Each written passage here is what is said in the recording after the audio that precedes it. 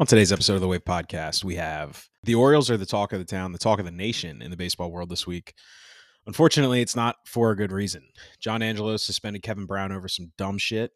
So, of course, we have to talk about it. We get into all of the dirty details regarding John Angelos, his tyrant rule over the Orioles, and all of the dumb mandates that he's passed across Masson and the Orioles staff.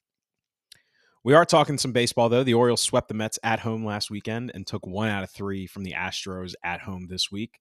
They head on a 9-game West Coast road trip, so we talk about what the upcoming schedule looks like for the Birds. We're also talking football. It's officially football season. Preseason week 1 is here. The Ravens have the Eagles at home on Saturday, so we're breaking down some of the camp talk coming out of the Ravens camp. Pat Ricard's taking snaps at guard, which we give our takes on. Also, according to a certain Hall of Fame tight end, Charlie Kolar is essentially a soon-to-be Hall of Famer, so he says. We're breaking down the first episode of Hard Knocks, wrapping up our football talk, and we're wrapping up the episode with our top 5 sports uniforms draft with our good friend George. Absolutely loaded episode 65 for y'all this week. Thanks for tuning in, and here we go, episode 65.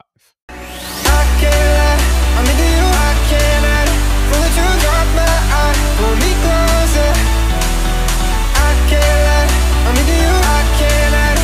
From the truth, drop my eye. Pull me closer and never let me go. Oh, oh, oh, oh, oh, oh, oh, oh.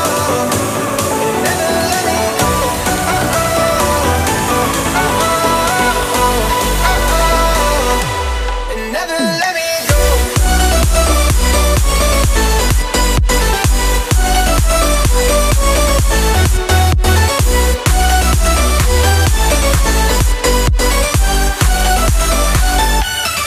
Welcome back to the Wave Podcast. Today is Friday, August 11th, 2023. And before we say anything else on this episode, I just want to get out and say I hate John Angelos. There's been, you know, the thing that switches in your brain, the flight or fight thing. Fight or flight, yeah. Yeah. I've been in fight for the last 4 days. I've just been so, and I'll be honest, I'll get over it once Brown gets back into the booth, but I've kind of been fuck him. I really don't give a shit right now. I watched him today. I didn't watch the first 2 games of this series. I've been at work and I've just been meh. I'm so tired of that bullshit family. I'm just so fucking done with them. So done with them. Fuck them. Yeah, at least now we know how Commanders fans feel.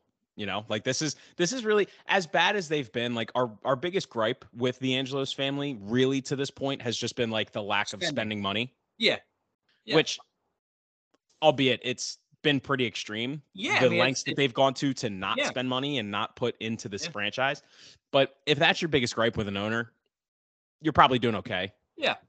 The fact that everything that happened this week, and we'll get into it more. I just had to get it off my chest to start. No, I respect it. The fact that everything not only just got public, but got to the level that it got to. People. It's hilarious and a little alarming.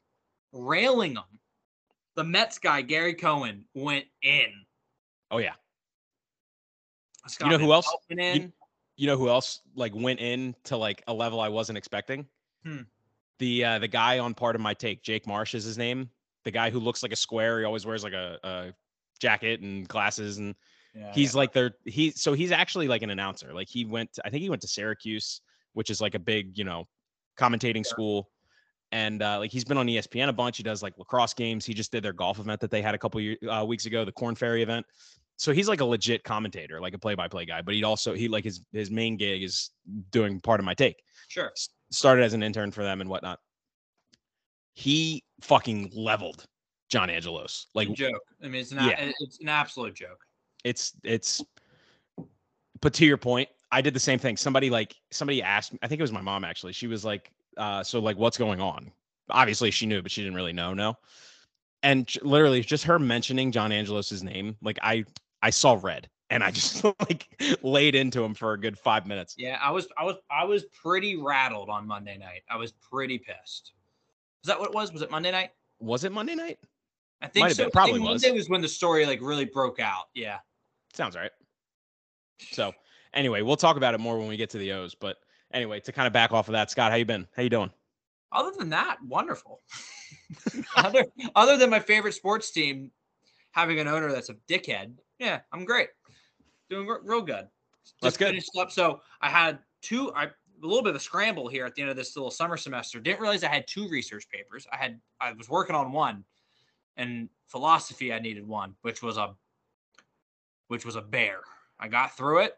We're gonna proofread it tomorrow, and we're gonna submit it, and I'm all done for the summer. It was kind of dope. And then I start my fall semester in 2 weeks, 11 days. Nice. Yeah, nice. Man. Good for you. Yeah, that today, dude. And I figured out a little. I was at the end of the round with Georgie on Saturday.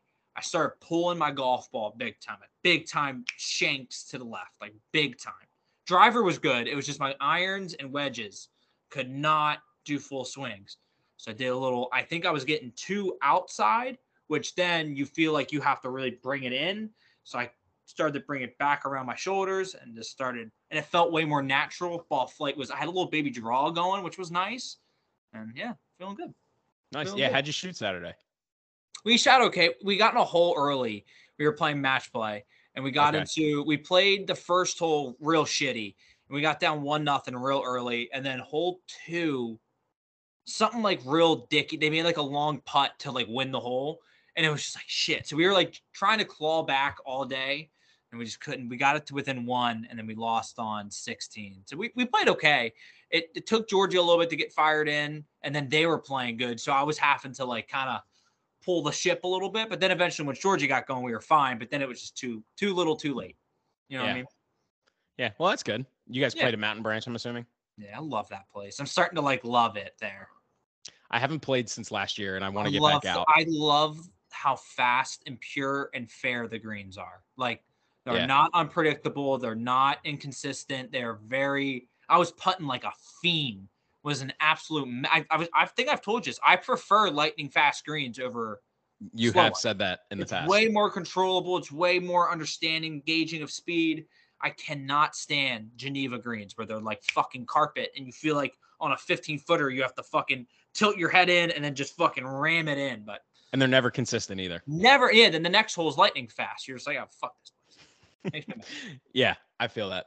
I'm a little jealous. I didn't get to play last week because I was away, but I had a really, really nice weekend away. It was a good time down the beach. Celebrated one of my buddy's younger brother's 21st birthday. Did this big bar crawl through Ocean City, which Saturday was fun. Sunday was not as much, but it was a good time. Did you go bar crawling on Sunday? No. Sunday was just like the effects of Saturday was not fun. It rolled into my Sunday. And I, on top of everything, I don't know why I do this. I do this all the time. I woke up like super, super early Sunday just because I wanted to get home. So I ended up getting up at like 7:15, and I was out of there by like 7:45-ish, and stopped to get breakfast on the way out of Ocean City, and then just hit the road. I didn't want to sit in traffic, but it was a tough drive home for sure. I was hurting. Oh, God, that Ocean City drive back is miserable. I honestly, I don't mind it. Like, I got home in like 2 hours and 20 minutes. Like, so it wasn't bad, but it was just like, I had stayed out until Ocean City. We stayed at like 115th Street. My buddy's place. 2.5 hours? Yeah. Damn. Yeah, no traffic, dude. It's super easy drive. Damn. But we were out until like 2:30. Got back to my buddy's place at 3. We stayed up until like 3:30, and then I woke up at 7:15. So I was hurting for sure. Yeah, and then tough. But yeah, it was a good time.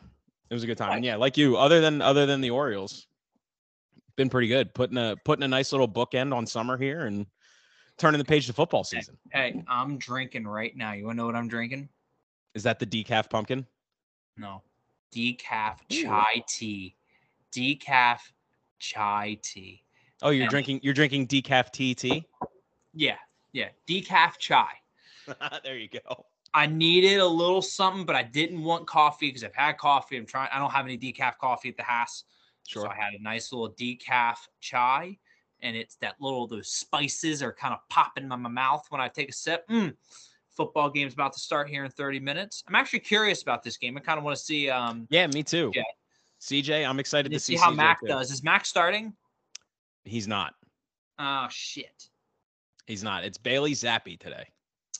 But if Bailey plays well, then that's interesting. Sure. I mean, I think it's Max. I mean, like unquestioned, I think it's Max's job. Like, I don't really think. Yeah. Especially because I mean, Bill O'Brien was with him in Alabama his senior year or his last year, whatever that was. Right. So I'm assuming that's why he's not playing, because I believe Mac played last year, but they had Patricia and they were doing that whole thing. So I think the reason for him not playing. What are they going to do with NFL preseason, dude? Because no one's playing anymore. I guess just honestly, for draft picks and just like to kind of like get your rookies and see what they got. And yeah, because I mean, you got to figure at this point in training camp, I don't know when it gets trimmed down or if it's all at the end of training camp. It used to be like on a week by week basis, but now I think they changed it to where you get to carry the 90-man roster all the way through the 3 games. But yeah, I mean, games 1 and 3 are really for like roster number 40 and on. You may get some starters playing in game 2 just to kind of get some like, live reps and, see some, live bullets. But other than that, yeah, the preseason is really just for those bottom half of the roster guys to see who your special teamers are going to be and, who you're keeping on the practice squad in case of injuries and whatnot. But yeah, it sucks because it used to be fun, like watching guys play in like the first and second and third games, like all your starters and whatnot. But I guess practically it really just doesn't make sense. Yeah, it really doesn't, especially what we saw 2 years ago. No thanks. Yeah, exactly. No thanks. But anyway, yeah, that's a good segue. Let's go ahead and talk about some sports. So before we get into football, let's talk about some baseball since that's where we're currently at. And while we do that, I'm going to put on my non-team issued bucket. Okay. See, I got Manny Machado over here on the side. Rest in peace. So I would be suspended if I wore this on the air. Right, because you can't mention Manny Machado, Adam Jones, Chris Davis, those guys. Buck Showalter. Can't mention anything about the previous regime. Okay. Fucking joke. So obviously, if you live in Baltimore and or under a rock over the last week, Kevin Brown, play-by-play guy, who some people on the show feel a certain way about him. You're putting fucking words in my mouth, you fucker. I think he's great. I think he's one of the best play-by-play guys in the major leagues. Obviously, I don't have much sample size to go off of for other teams, but just from clips I've heard around social media and whatnot, I think Kevin Brown is exceptional at what he does. I think he's very, very good. Yeah, he's corny at times, but I think he's very good at what he does. There was a graphic during the Tampa Bay series, which was end of July, like July 20 something. Yeah, it was like the second to last series in July. Yeah. A series that we ended up taking 3 out of 4. So we did very well. There was a graphic that went on the screen before one of the games stating how we have not had much luck or success, for a better term, in Tropicana Field. Like losing series, like not winning many games, just outright. And Kevin Brown, doing what any good play-by-play announcer would do, gave context to the graphic that was put on the screen by the production teams and, the media teams and whatnot, just giving context. And it's not like he was doing it maliciously. He was doing what any good professional would do and using the past lack of success to highlight the success that the Orioles are having this year, both against the Rays and in general, right? Well, John Angelos didn't like that very much, and John Angelos suspended him indefinitely and did it very much under the rug, kept it in the closet, didn't want anybody to know about it. Of course not. And frankly, the first thing I have to say is fuck John Angelos. Just want to get that out of the way. Fuck him. This could not have been more of like a I want my way, regardless of how irrational it is. It's also so you're so tiny. Like, you're such a small man. Like, you're so pathetic. So pathetic. Dude, it's a joke. It's an absolute joke. And the fact that he was not even annoyed. Apparently, like, the reports were that he was outraged. Yeah. That the news got out, which, I mean, I get it. It's basically just him showing his complete hand and being like, hey, I have absolutely no idea what I'm doing. I have zero control over these billion-dollar assets that I own, and I'm just going to be a tyrant, and I want things done my way, regardless of how stupid it sounds. And what blew my mind is the fact that he was as outraged as he was that the news got out. It's basically him being self-aware of how fucking ridiculous the suspension of Kevin Brown was. Like, Yeah. you know what you're doing is just stupid and flat out doesn't make sense, but you're still going to do it anyway. Like, that's why I think I got so fucking annoyed over it. Not only because I like Kevin Brown and you know, our B and C broadcast teams are not great, especially compared to KB and Ben McDonald or Jim Palmer, whoever the color guy is. But then, and I said this to you guys, I think the fact that it reached national discourse and the fact that it caught so much traction, both like with other regional coverage teams, like you mentioned, Gary Cohen with the Mets, and you know, they were Baseball is Dead, Jared Carabas and Dallas Braden, their podcast, they did a whole thing about it. Pardon my take, obviously. Everybody was talking about it, so much so that it got to like national media outlets like ESPN and MLB Network and whatnot. I said it to you guys. I think short term, it sucks. And it felt like the Orioles were getting a lot of ricochet shots in the media. I think in the long term, though, it'll be a good thing because it exposes how much of a clown John Angelos really is, and the way that he is just preposterously mismanaged his team, his franchise, his $1 billion asset. And I don't know about you, Dan Connolly. I don't know if you read it, I should say. Woo! Dan Connolly went in on him.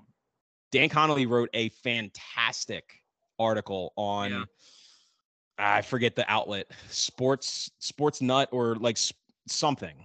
Dan Connolly wrote it, and it was fantastic.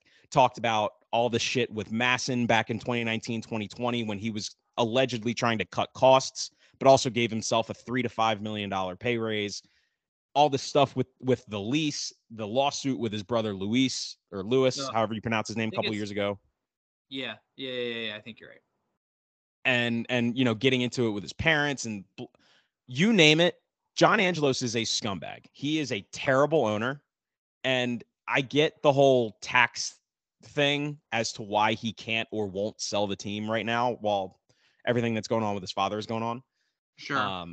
But at some point, man, you have to start wondering if and when Rob Manfred's going to step in, because the Orioles have been in Baltimore since 1954. They've won 3 World Series. They're really, really good. They have the best young core in Major League Baseball, or at least one of them.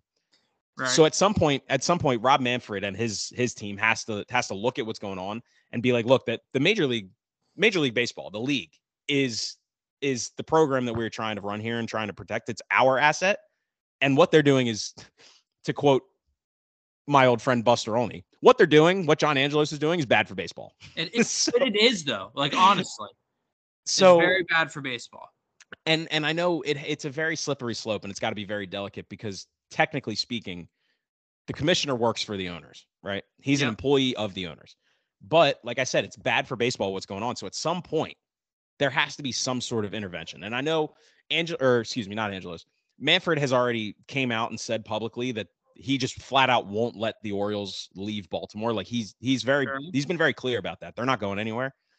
But you know, the fact that this whole lease situation, their feet has been dragged as long as it has, right? We have a little over 4 months left before the lease ends. Something has to get done. That lease thing is freaking me the fuck out though, dude. Yeah. I mean, I'm not going to sit here and say that like I'm worried about it, but I'm also not worried about it. So I don't know how each day goes on with all the new information that we're gathering and, you know, still no resolution with anything, the lease or otherwise. And Manfred can be content and sit back on his hands and be like, yeah, what, you know, let it run the course. Yeah. So I'm looking at my season predictions, Doctor. Yeah. I had in August, John Angelos goes missing.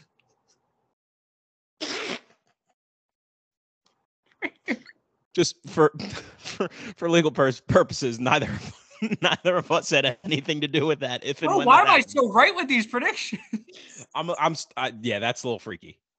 That's a little freaky. I had the weird like natural like games would be canceled in New York. I also August isn't a good month, brother. I have they go 13-14 this month. Not good. Okay. And Gunnar pulls his groin beginning of the month. So I think we're past the beginning of the month. We're getting in the middle of that. we're getting in the middle of that. Sorry, I just saw I had John Angelos goes missing, and I had to share it. No, that's okay. I'm glad you did, because that's hilarious and also frightening. I thought I wrote it down. I was like looking at my neck because I was like, holy shit, I think I actually wrote that. But anyway, in summation of that rant that I just had to go on, because I've been thinking about it all week. Me too. I feel bad for Kevin Brown. I really do, because he's essentially been a martyr in this whole thing. Like he's been our sacrificial lamb. I can guarantee you tomorrow, if he is on the air like they're saying he will be, I can guarantee you he's not going to be allowed to say anything. He's going to have to act like everything is Joe cool, good to go, like he was on a vacation. And like it wasn't. I mean, also Kevin Brown has his DMs publicly open, and I was sending him every announcer that was like defending him. I was like, love you, King. Love you, King. And then like Peter Angelos and shitbag tweets, I sent him. So because I hope he liked it. That's kind of funny. But no, like I had to get that rant off my chest. And I know I'm not the first person to say any of that. Like I know 99% of Baltimore Orioles fans feel the same way. And I mean, anybody who doesn't, you're not invited to the parade, period. Or you're just simply not educated. Right. Yeah. Or like I said, you're a dirtbag and you're not invited. Right. Yeah. You're a John Angelos sympathizer, in which case you're not invited to the parade. Or you're John Angelos. So go fuck yourself. Yeah, right. But yeah, so I feel bad for Kevin Brown. I'm excited to see him back in the booth. And honestly, like, I mean, if he's not, then we got a problem, because like, was it Masson that said that? Like he'll be back on Friday, or? No, it's just being reported that he's supposed to be back by Friday. Oh, okay. So that's fishy. Yeah. And also, weird though, I was listening to the Fan, I think Monday morning. I was on my way to go do something. What was I doing on Monday morning? I don't know what I was doing, but I was out in my car, and Rob Long was like, yeah, man, filling in. You got a little situation at Masson where someone just can't call the game this week. Was leading into the Mets series, I think it was Friday, and he talked about next week. So I got, I was supposed to have a long weekend, but I'm not going to have it. And I was just like, interesting. I wonder who got sick or something like that. And then when all this story came out, I was like, oh my God, it's definitely true, because Rob Long kind of alluded to it. Damn. Yeah. So, I mean, and then you take it one step further, like now, before T's and P's to Jim Palmer, who said he has COVID yesterday, Wednesday. Thoughts and prayers. Thoughts and prayers. If he does, in fact, have COVID, I'll just leave it at that. Also, on Friday last week, the 4th, Ben McDonald took a trip back to Louisiana. And his tweet was kind of weirdly worded of like, ...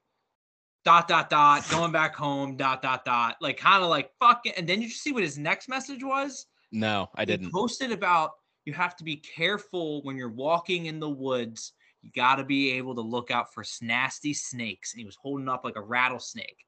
And it was like totally right in the middle of all this shit. And he goes, you got to be careful. We got to watch out for these snakes. I'm like, damn. He's calling Angelo's a fucking snake, I think. I didn't see that, but I completely agree. So what also was interesting, that there was rumblings going on late last week. So like during the Mets series when I was there. And the rumor was that he and McDonald got in a fight.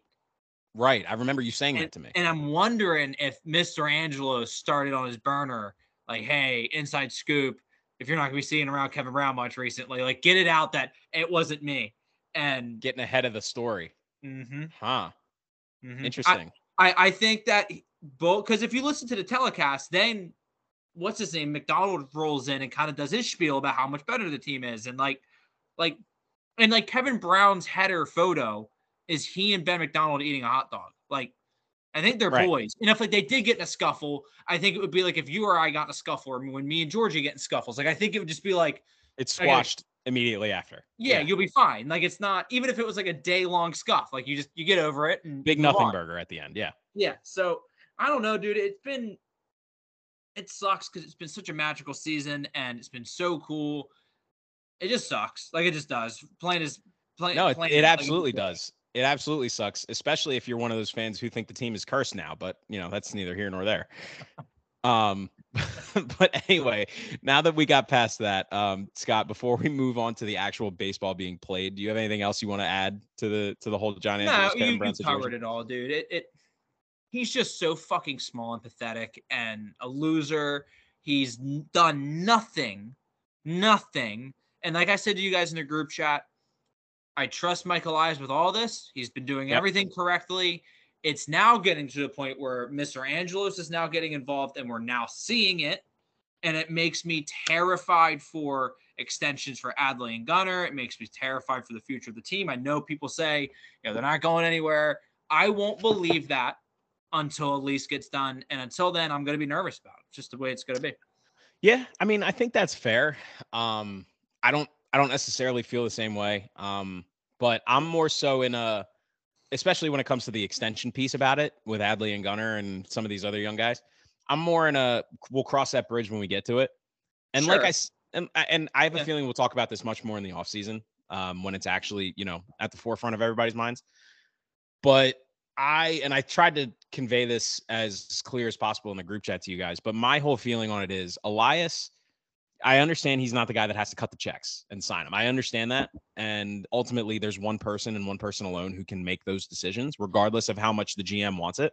Right. But Elias chose the Orioles job for a reason. I'm sure it wasn't his only offer. I'm sure he could have been a GM for a number of other teams, but he chose the Orioles for a very specific reason. And I vaguely remember seeing a clip from like an interview when he took the job saying he chose to work, like he wanted to work with John Angelos, whether that's, well, yeah, sure. We could say that now, whether that's just, being professional for the media and whatnot, whatever. I think so. But they are in conjunction, working in concert with one another every day. So I have to imagine there's some common ground to be had there. And Elias, not only is Adley his cornerstone player, his franchise catcher, face of the franchise. You could say whatever you want about him as a baseball player. Adley was Mike Elias's first pick as a GM. Like you go back to the Astros, and I know he was the big driving force behind taking Correa 1-1. But he wasn't the GM. He wasn't the guy that ultimately had final say. Here, like that, Adley is the first sort of step that he took as general manager Michael Elias. So there's a little bit of an added sentimentality to it, which I think is definitely what's going to at least fuel his fire to getting it done in the offseason. But that's kind of where I'm at with the whole extension thing. I understand John Angelos is going to have to be the guy that signs off on actually paying the money. And we know how that has gone in the past, but under Elias, I have to at least believe that he's going to do everything in his power to get these guys extended. So we'll cross that bridge when we get to it. That's at least how I feel about it. That's fair. That's fair. It's just my pessimism in me. That's just, yeah. I mean, look, Baltimore sports fans are not. I've been here before. I was gonna say Baltimore sports fans are not foreign to being hurt by their teams. It's just something we've endured. Yep. And like hurt. Yeah. I mean, I still won't allow anybody to say the former Ravens kicker that wore number 7's name in my house. Just won't let it happen. All right, let's talk about some baseball. So Orioles just wrapped up today a 3-game series with the Astros. First game, Grayson pitched the first game, right? Yeah, threw a great game. Pitched very well through 6 innings. I think he had like 5 or 6 strikeouts, couple of walks, gave up 2 very runs. Well. Should have won the game.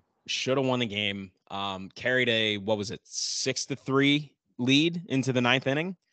Oh yeah, I'm sorry. It was 6-3. No, I think it was 6. Yes, it was 6-3. I'm sorry. Yep. 6-3 lead into the 9th. Felix comes in, assuming we're gonna, walk away, game 1 win. Felix closes the door. Walk, hit by pitch, single or walk or something, and then Kyle Tucker hits a grand slam. We walk out. No, you forgot a piece. The Jorge Mateo dropped. I understand people might be saying it was a tough play. It really wasn't. He fucking ran the opposite way of the direction of the ball off the bat, and then he misread it by running. You run to it. You don't do that route on that play. You run to the spot and you camp under the goddamn baseball and you make a professional. I text my dad right away. I know we hate him. Why the hell isn't McKenna in the outfield in the 9th inning? Why the hell? Colton Cowser for that matter. That is his third professional game out in center field. You cannot have him out there in that situation. I have been a Hyde supporter this entire season. That to me is the shit that I'm like, all right, dude, what the fuck? Like, what are we doing? No, that's fair. Bullpen stuff. Like, I'm like, yo, you don't know what the bullpen usage and who's available and what's not. Like, we're not in the locker room. We're not there for that. So, like, I struggle with, like, the getting pissed off at that stuff. But it's the defensive replacement stuff that that made no sense to me. No sense. No, dude, that's absolutely fair. I was saying the same thing. Like, and you're 100% right. Like, he made a really nice play earlier on in the game. I think he robbed a home run like a couple innings before. So I get it. And I'm sure Jorge Mateo at some point in his life has played center field in the past. But you're right. Like, crunch time, Hyde did it today. Like, he took O'Hearn out and put McKenna in as soon as O'Hearn hit that double in the 8th or whatever. So, like, I don't understand the inconsistency there. In terms of Jorge Mateo actually fielding the fly ball, I said the same exact thing. Like, dude, run to the fucking spot, get to the ball, get to the wall, find the ball. He was trying to get rounding it so he could throw a ball in, but I'm like, bro, the ball's to the fence. Like, yeah, the guy hit the ball 400 feet. You're not going to throw somebody out tagging from second to third. You're just not. So yeah, you're right. Way to bring that up. That cost us. So that loads the bases. That's how they got the bases loaded. And then Kyle Tucker hits the grand slam with 2 outs and 2 strikes. I should mention. Dude, wasn't a bat by him though? It was a fantastic at bat. You want to talk about a professional hitter? Kyle Tucker is a stud. He is an absolute stud. Kyle Tucker is very good. Very good at baseball. Hearing Mark DeRosa break him down on MLB Network every morning is really fun because DeRosa just has that passion for baseball that not a lot of guys have anymore. He's so cool. He's the best. He's so cool. But yeah, Kyle Tucker is one hell of a professional hitter. I'm afraid he's going to be the next Yankees manager. Oh, I would hate that. Or the Mets, one of the two. I wouldn't mind him in Flushing, but I don't want him anywhere near the Bronx. Nothing to do with the Bronx. Absolutely not. Like, I hate it enough that Sean Casey is doing whatever he's doing with the Yankees. But that's why I feel like Casey, D-Row, those two are boys. Like, I mean, it would be the best thing that Cashman has done with that team. What a contrast between personalities with Booney and him. Like, it couldn't be more of a polar opposite. Yeah, you're right. I didn't even think of that, and now I'm terrified. Next year. There's no, you don't think no so? Chance. No chance. I mean, if you're the Yankees, I was telling my buddy the other day at the gym, he's a Yankees fan, and I was saying the same thing. I was like, I don't know how the fuck Boone has kept his job. I know. I don't know how he's kept his job this long. I really don't. But yeah, if D-Row and Casey start running the show over there, I'm going to be real pissed. Yeah, it's scary hours. Scary hours indeed. But anyway, so that was game 1. Game 2 was Jack Flaherty versus Christian Javier. Jack Flaherty pitched okay. I didn't think he pitched poorly. Not super efficient as far as pitch count goes. I think he threw like 100 pitches through 5 innings or something. Yeah, he wasn't very efficient, but he had good stuff. His stuff looked good. Mm-hmm. I thought overall it was a very solid Camden Yards debut for him. And then, you mentioned it before we jumped on here. Fuji, I feel like the moment was just too big for him. Getting done with him, dude. I'm getting real tired of his bullshit of him breaking underneath the pressure. I get it. New atmosphere, new culture, new team where you're at one team. It couldn't be more of a difference of games. I get it. You've now been here for almost a month. It's time to get adjusted. And like I'm done with like the whole, let's be sweet about it and let's be nice. And like, no, stop that bullshit. Like, that's soft. I'm here to win baseball games. And like, that's not good enough. It's not. If you think the moment's big now, wait until it's October and you're pitching against the Astros and a do or die game in the 5th inning, 6th inning. Like, get out now. Yeah, exactly. And I was thinking about that too after last night, after he, kind of fell apart and gave up 6 runs or whatever it was. He's a guy where like, I feel like you can only throw him in the 6th inning in a multi-run lead. Yeah. Low leverage. Exactly. Like, if you're going to throw him in the 7th, you have to be up by at least 4 runs. Like, I was more pissed about the game 2 loss than I was a game 1 loss. Yeah, I agree. Sense. Yes. Like, the Bautista's been perfect since May. Like, he's gonna, and it was a great at bat by Tuck. There was an air out in the outfield. You're just like, shit. I mean, yeah, okay. Yeah, sometimes you got to tip your cap. Like, you know. Sometimes it's very interesting. Like, the blown save in Philly with Cano 2 weeks ago, that pissed me off. This one the other night, I was just like, meh. It's gonna happen. Those blown saves happen, but it was Fuji coming in a big spot. You were starting to get some momentum. You were coming back. You were clawing back. And then you fucking like shit the bed, like legit. And it's like his second time doing that in the last week or so. Absolutely pissed down his leg. Like too much pressure, couldn't handle it. It's one thing to get hit, but it's one thing to like walk two guys and plunk two dudes. Like, come on. And with like 2 strikes too. It's like, bro, come on. Like, be a professional pitcher. Like, grow up a little bit. It pisses me off. Yeah, I completely agree. So that was really the story of game 2 on Wednesday night. Lose 8-2. I believe the final score was 7-2, I think. Was it 7-2? Okay. And maybe 8. I stopped. And then game 3 today, we get the win. 5-4 final score. 5-4. 5-4. Adley hits a leadoff tank, opposite field over the wall. First Oriole to ever do it. I think that's the first opposite field lefty home run. What do you mean? Like over the wall. I think it's the first lefty home run. Oh yeah, it is. Insane. And I is he the first Oriole to homer over the new wall, or have we had one already? I saw people saying. No, I'm just saying like in general, first Oriole to do it. He's the first lefty to go opposite field, right? That's what I saw on Twitter. Yeah. Okay. Yeah. Because I saw there was a tweet that was like first Oriole to do it, and I was like, wait a minute, what? They were probably referring to the lefty side, but I think it's the first in Camden Yards since they moved it back, the first opposite field home run that direction. I believe Shme hit one. I don't think so. I think Shme pulled all of his. Did he? Because I was at a game in the bullpen area. Okay, maybe you're right. Because I was at the game, the day game that he hit the home run, and I thought that was toward the bullpens. Okay, all right. So so Adley hits a leadoff home run.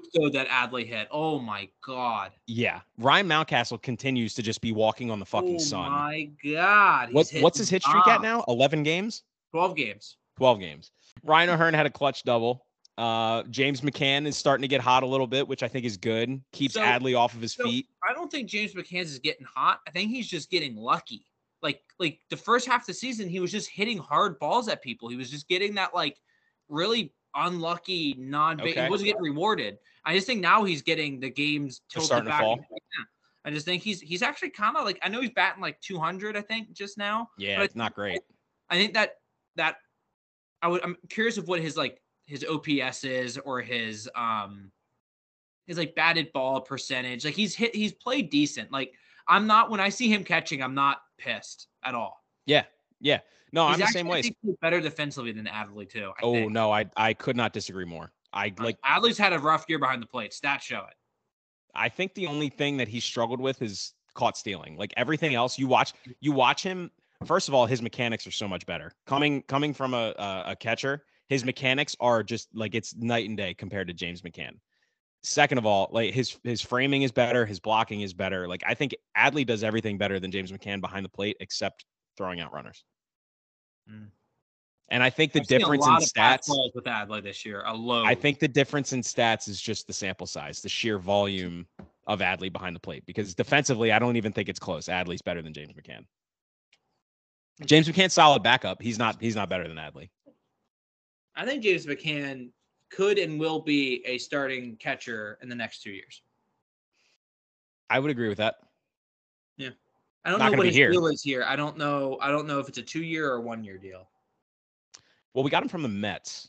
I would imagine it's a 1 year if the Mets were willing to part with him in a year that they were supposed to be good. The Mets still owe 24, and we got him for 2. Yeah, so it's $24 million still left on his contracts. The Mets are paying 19 of it, I think. Oh, okay. Yeah, I'm pretty sure that's what so we have 1 more year of him. Okay, cool. Yeah. I mean, who was our catcher last year? Was it Pedro Severino? Anthony Bamboon or Severino. I think that was it. Yeah. But anyway, Severino was unplayable last year. He was like downright disrespectful to the game of baseball. But that was the Astros series. Take 1 out of 3. Should have been 2 out of 3. But anyway, we don't get swept first, or avoid the sweep for a 76 straight series, which I know Scott hates. But you avoid the sweep against a really good team. That's Yeah, and you should have won. It feels very similar to the Atlanta series here earlier this year. that like, but I think the Atlanta one feels a little better because they just got beat in those games. They didn't really beat themselves. They just hardly got beat. Whereas I felt like the Astros one, they kind of beat themselves a couple times. So it is what it is. Yeah. Before we move ahead with the Orioles, I want to go back to the Mets series last week. You were at the game Friday night. Holy shit. That game Friday night. Tell me about it. May have been the most electric I've ever felt Camden Yards. That place was packed. It was a late crowd, which was cool. Very late crowd. It kind of came in late. By like the third inning, I was like, where the fuck is everyone? I think I even sent a group message. I was like, this is a disappointing Friday night crowd. But you did say that. By the fourth inning, place was packed to the gills. And then when Westburg hit that bomb out the center field, which was a fucking tank, by the way, the place erupted. It went nuts. It was so, oh God, I love that place so much, dude. I love that place so much. I saw your Snapchats and your videos and stuff from when you were there, and I was a little bit jealous because it did look like a fucking great crowd. Like, it was an Friday awesome night crowd. Yeah, it was awesome. Friday night, Buck's back in the building, right? So you're expecting the little montage crowd. They did for him. Oh my! I didn't see it. Was it good? I didn't see it on Twitter or anything. Oh my God, it got me a little dusty eyed. And then him sitting there, did you see his reaction? No. He did the classic Buck where he had like both of his arms up on the railing, kind of had his head tucked away a little bit, put his head down. I think I watched him because I was right behind home plate and I was kind of like watching him. And I think Pete Alonso went up and kind of like rubbed him in the back. I think they know, like, I think this place meant something to him, dude. I think 100%. Absolutely did. Like more so than his other places. Like I think like I'd be silly to say like, oh well, Arizona too. But like I think in the Yankees, I mean he had a big hand he managed the Rangers too, right? Pretty sure that was his last one before coming here. Was it? I thought he was a Yankee before he came here. Maybe I'm wrong. But because he was with the Yankees when they were real ass. Okay. Before they got Jeter, and but no, was dude, it that long ago? He gave, Was he the manager of the Yankees that long ago? Yeah, it was a while back. He's been managing for freaking ever. Well, I mean, yeah, he's old as balls. Come on, dude. Come on. But anyway, so it was good Friday night. Great crowd, great game, great energy. It was awesome. It was wonderful. Yeah. And then Saturday night was the honoring of the 1983 World Series team. That felt like, I think they did it in 2014. They did it honorary I think it was the 78 team. Is that what the year was? Or was it 70? I thought it was in the 60s. 74 maybe? I think it was 74. I know they won one in the 70s. Okay, so yeah, okay, sure. And it just reminded me of a game. Remember that game where they did like the honorary game in 2014? They were wearing the one with like the stick bird, and it was like the black font with like the cream jerseys. Do you remember those? Yes. And the picture of Manny and Brooks. Yes. Yeah, that one. And they dominated that game, like dominated. And I was like, it felt very similar to that night, which was cool. Yeah, I didn't even remember that until you just mentioned it. Yeah, that's a very good point. It did feel very reminiscent of that. But my parents and my brother and sister were at that game Saturday. So cool. And they said, like my dad especially, my dad was like, it was unlike anything he's ever experienced in Camden. It's a very different crowd right now. It's very cool. Yeah, and he was like, even compared to the 2012 playoff run that we had, like him and I were at the games against the Yankees in Camden Yards in that 2012 playoff series, and he was like, the crowd was better than that. Like it was, everybody was on its feet. I don't know how many people were there. Crowd, I think now. I think the crowd's back with the Buck era. They were pulling with that old Weaver crowd, with having him kind of similar to Earl, big home run game, and it was like the old '80s team. So I think they were trying to pull to them, and I think this team, it feels very similar with the Ravens. Like it feels like they're trying to pull our generation a little bit and the younger generation. And I think we're just rowdy. You know what I mean? We're ornery. Well, yeah, we are. We're dipshit kids. Just a little more alive at the ballpark than those old geezers.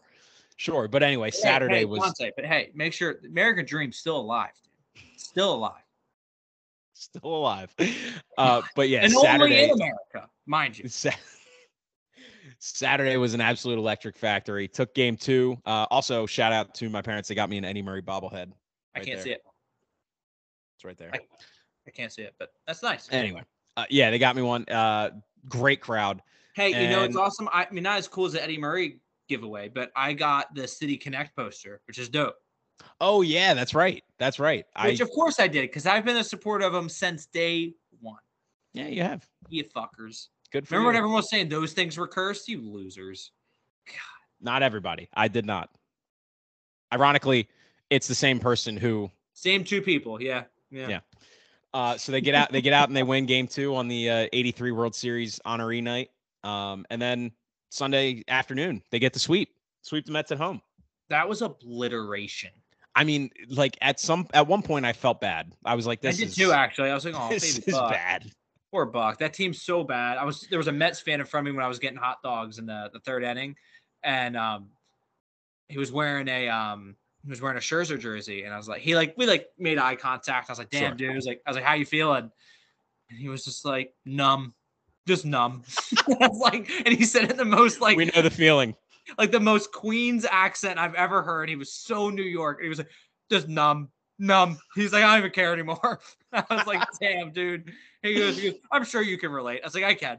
Yeah, that poor bastard. But anyway, so yeah, we get the sweep. The story of that series really was just how fucking Westburg. Westburg continues to play well. Feels like he's starting to get the hang of it. He's so heady. He's so clean. He's just real good. I love Jordan Westburg. And I don't know how many hits or anything. I think he had a couple in this series against the Astros, but that Mets series, Gunnar Henderson is just a man possessed. On Saturday night, his leadoff, his home run he hit. I looked at Dad right as his at bat started, and I said, Gunnar feels like a guy that he has that Bryce Harper thing where he kind of elevates and kind of takes the moment by the balls. And I said he fouled back a ball, and it looked like he was swinging out of his shoes. And I said to my dad, I was like, next pitch he gets the hit, he's launching one to center field. And my dad was like, yeah, I wouldn't be surprised. Literally, I got up to let Jim out, turn around, launch the ball essentially to center field. And I was like, I had the same feeling I had when Bryce was in the NLCS against the Padres, and he just fucking yacked that ball to opposite field to take him to the World Series, essentially. Like, I just knew he was going to hit a bomb, and I had to watch it. So Gunnar is a beast, dude. I did the same thing. So I was at Bethany Boathouse with the big crew that we were with, and I was just sitting there. Everybody was having, their own conversations. I was just kind of by myself trying to watch the game a little bit right as it started, taking it all in. One of my buddies got me a Miller Lite, had a nice 16-ounce Miller Lite for you. Brother, I had a 24-ounce at the game 2 nights. Oh, you went for the Miller varsities. I didn't know they were the big old boys, and I got myself and Caitlin's boyfriend one. Whoo! I was buzzing. Oh yeah, because I already had 2. But yeah, so then I saw Gunnar hit that bomb, and I lost it. It was awesome. I'm excited to see him play in October right now. Adley's starting to put it together. Yeah, leadoff Adley's a different man. I like it. I was skeptical at first, but I like it now. He feels like since the break in the best way, since the Derby, he's hitting for some more power. Yes, agreed. It looks like his swing has a little bit more of a launch, which is weird because before the break, he was doing that one little weird swing in his lefty where he was getting real out on his front leg and kind of reminded me of like Ichiro, like that slap sort of. Yeah, it was like lefty, a weird swing. I was like, bro, I was like, stop doing that. Like it was getting in the box, right? Yeah, he was like spinning out of the box and shit. It was weird. And no, dude, he's looked real good. And then if Mountsie can get going, we get Seti back here. Like Aaron Hicks will presumably be coming back sooner rather than later. And I like Hicks in the state he will be in once he comes back. Not an everyday. Like as a depth platoon. Yeah. Come in off of the pinch hit for O'Hearn and he's a switch bat. Yep. Yeah, hell yeah. Absolutely. So last thing I had on the Orioles that I wanted to touch on their upcoming road trip. So they're gone for a while. They're gone for a week and a half. 2 weeks, yeah. So they have 9 games on the road, all in the West Coast. So they start in Seattle, then they go to San Diego, then they go to Oakland. Easy. Yeah. You got to find a way to go. If you can go 6-3, I think that's a very successful road trip. Yeah, I was gonna say you got to win. You got to find a way to win 2 in the first 6. You got to steal a game in both, and then I think you got to sweep Oakland. So then that gets you at what, 6-4 or 5-4. I think if you can go 5-4 on this trip, you're good. I agree. Yeah, above 500. Like what's his name, Ryan Ripken says, win series and don't get swept.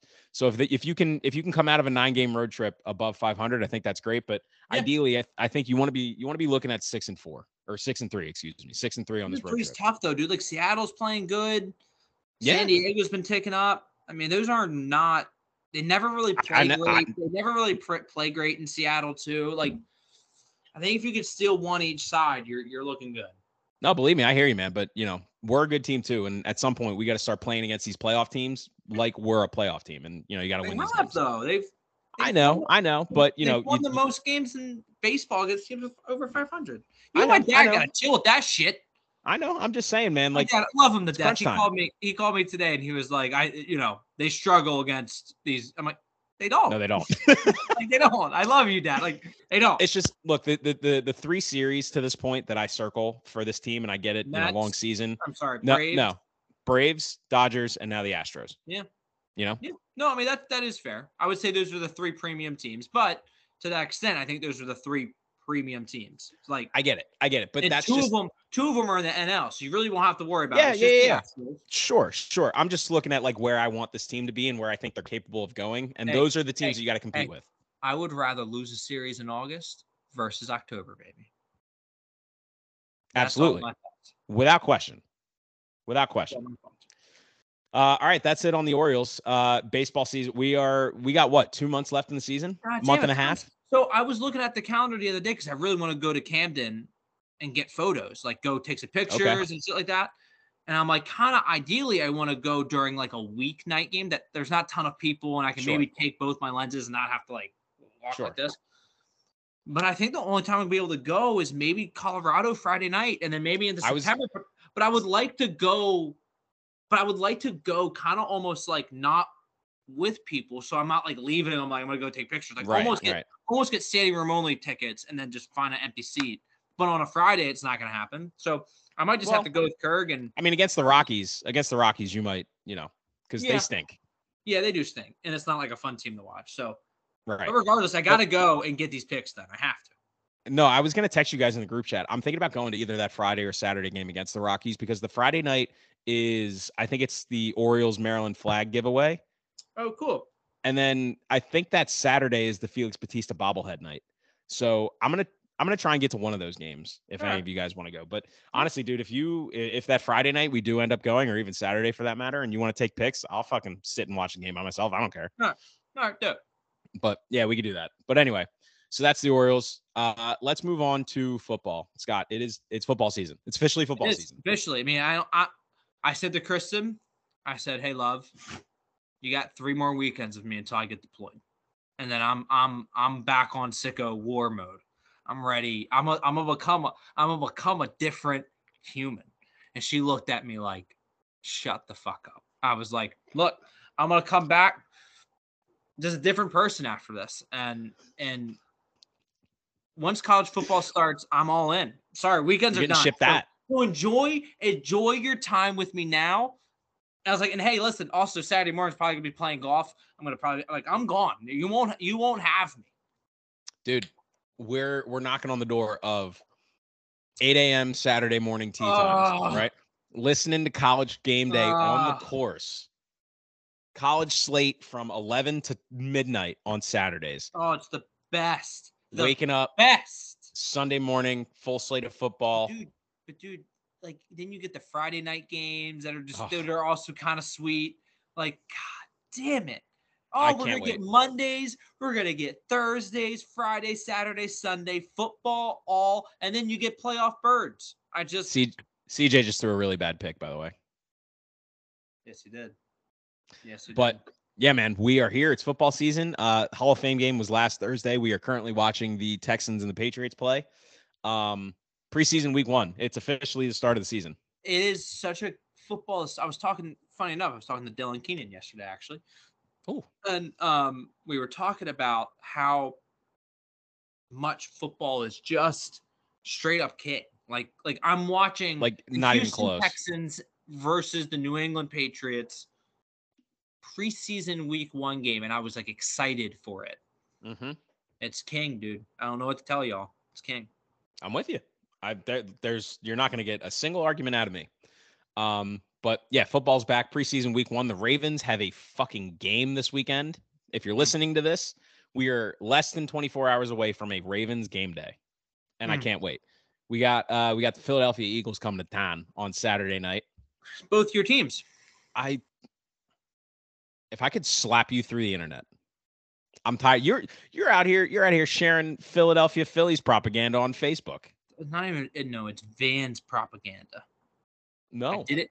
I saw. You want to know what happened? I was scrolling on Twitter or on Instagram. I saw a player was wearing Vans, and I just hit share. It happened to be the goddamn Philadelphia Phillies. But I'm also not like a soft like, oh well, it's with us, so I'm not gonna share it. Like people who won't go see Barbie because it's quote unquote woke. Like no, I think it's cool, awesome. I'm gonna share it. God damn it. Right. But anyway, so we got the Eagles coming to town. There's nothing to talk about with this game because nobody's playing. Harbaugh came out and said today after practice, Lamar Jackson and other starters are not going to be playing, which fine. So, keep them all off the So field. like Zay isn't playing. So I think Zay will play a little bit because he's a rookie, and I'm sure they want to see him out there. You know, he's a rookie, and albeit he's probably going to be a starter for this team. He was a first round pick, but you got to see him out there. You got to let him get reps. Hey, So are we like freaking out about his hype he's getting at camp? no, but I'm being cautious about it. I don't want to let myself get too bought in. So I'm all in because I love him. You've been all in since January. Like I love him. I said to Kristen, I was watching it. By the way, the Ravens Wired, wow, this week, real good. But there was like a little hype video the other day for like the trailer for it, and like there was like a video of him like trotting out, and Kristen was like, "Your face, you just lit up." I was like, she said, "Was it Lamar?" I was like, "No, it was Zay Flowers." She was like, "Oh wow!" I was like, "Yeah, I love him. I love him to pieces." Need you to get a 4 tarp. I need it. I need one. I mean, I'm kind of waiting for Dix to get him in, but they're all Bateman, Odell, and Lamar. I'm sure they'll pop in eventually. I'm getting one of like the team store ones. Like I'm not messing around getting a China one where the font's that big. Like, well, all right. Anyway, no comment. No, but no, you gotta get one. Whenever I order from DHgate, they look like ass. Really? I've gotten everything from DHgate, AliExpress, all of it, and they all came out really good. I might go to AliExpress. I've had bad luck with DHgate. Okay, but yeah, and I like those better because they're all embroidered. Like it's not like the iron-on number and shit that you got to deal with. Well, the ones that I got from DHgate, it's just the outside of the 8, and it's not like the inside of the numbers. That's weird. You know, and then like the patch on the side is just like an ironed on like velvet, like it's ugly, like it's a piece of shit patch. That's really weird. Yeah, you got to give it another shot. I'm sure you'll be fine. I will because I want football jerseys, but like I have such bad luck with them, and then they take forever to get here, so I'm just like meh. Yeah, and plus, I mean, the last jersey you bought was John Morant, so you want to talk about bad luck with jerseys. I looked at that the other day. Remember the scene when Tobey Maguire looks up at his Spider-Man? Yes. I was like, do I take it to Goodwill or like what do I do? I'm gonna keep it because I'm still I was gonna say you gotta let him redeem himself. You gotta let that thing just sit until his redemption, and then you can be like, I've been here, I've been by his side. So yeah. But well said. You want to talk about bad luck? I get it. Really the biggest thing that came out of Ravens camp this week, Broderick Washington got extended, which I don't know if you have any opinion on it. I saw it, and at first I was like, okay, cool. He got paid, sure. But then I started to think about it, and I think it's actually like a really smart move. So after this season coming up, the only rostered D-lineman we have on the team is Travis Jones. So not a great spot to be in. But over the last like 2 years, and really especially the end of last season, Broderick Washington played very, very well. Like he was all over the field. He was getting more snaps. He was doing really well with those extra snaps. So I think this is the Ravens being like, hey, we saw what you did last year. You've continuously improved over the last couple seasons. So we're going to give you a contract now, betting that if we didn't, your price would be higher 4 or 5 months from now. Right. Because I think it's smart for 2 reasons. One, that one that I just mentioned. And also, I think they're expecting Justin Madubuike to have a really, really good season, which Beaks, I'm hoping. I've sang my praises for Beaks over the last few years. I think they let Calais say Justin Madubuike with like the U in there. You are the only one that likes to say that. But no, I've sang his praises. I've been a huge Justin Madubuike fan for a while. Yeah. And I think that's part of the reason they were comfortable letting Calais Campbell go is like, obviously you have the veteran leadership and the veteran presence that you get with Calais that you don't really get with anyone else. But as far as output and capability in stopping the run, getting to the quarterback from the interior, I think they're comfortable with what they're going to get out of Justin Madubuike. So I think they're saying, hey, we'll pay Broderick Washington right now. It was very cheap. Like it was a 3-year deal, $17.5 million, I think was the ceiling, 10 guaranteed, expecting that Justin Madubuike's price as the season goes on, Madubuike, as the season goes on, is going to be expensive. So maybe it's a thing where they're like, hey, 5-6 weeks in, if Madubuike's tearing it up, we pay him whatever he's worth. That way we have Madubuike, we have Washington, and we have Travis Jones all set for the next 3-4 years, whatever it may be. Yeah. But yeah, I like the move. I still think I would like a little bit more depth on the D line, whether it's interior or on the outside. And that may be on the way because the news came out, I believe Wednesday. Davion Clowney was in the building, and according to Josina Anderson, I haven't seen anything outside of that, but according to Josina Anderson, we offered him a contract, and he's taking time to mull it over. I was talking to my buddy. I was talking to Tim Kaine at the gym yesterday about it. I think I would prefer Kyle Van Noy. One, because Kyle Van Noy has won Super Bowls and he knows what it takes, and I think that's what we need at this point with this team. I think they'd be around the same price too, so I don't think you'd really have to stretch more for one or the other. But I understand that Kyle Van Noy is a little bit of a different type of player on the edge. He's more of a, defend against the pass, and he'll rush the passer if and when needed. Whereas Jadeveon Clowney is like strictly get to the quarterback. So I get there's differences there, but I said to my buddy Tim, I don't hate it because obviously if they're comfortable offering him a contract, McDonald sees something in his game that he can work with. I'm not going to be like, ew, what an awful sign. But I'm just like, meh, they didn't really do tons for me excitement wise. And plus, he's not going to be the starter. Like you have Ojabo, you have David Odafe Owe, blanked on that for a second there because, he's been on a milk carton for the last year and a half. Right. Like you have some of these guys. Tyus Bowser will be back at some point. We just don't know when. Yeah. So you have guys you don't know, or that Jadeveon Clowney's not going to be needed to be the starting guy. But, he's been in the league for 9 years, 10 years. He's a vet. Yep. He's been there, done that. So I wouldn't hate it. No, I wouldn't hate it either. It's just I'm not going to feel anything in my plums with it. You know what I mean? Yeah, it doesn't get my rocks off. No. But I hope I hope he does stuff like if he gives me Justin Houston production, then fucking awesome. But absolutely. If he can be Justin Houston, man, which I think he actually is a little bit more athletic than Justin Houston. So if we can get out of him what we got for Justin Houston, feel like Houston should just retire to Raven, man. Like I don't like that he's playing for Carolina. It bothers me. Yeah. I mean, I didn't love seeing him in the Panthers gear either, but if he wants the ball. It feels like he, Calais, and who was the other guy that they were showing? There was a picture grid today. Was it Marcus Peters? Yeah, those three, I feel like they could have brought them all back. And hey.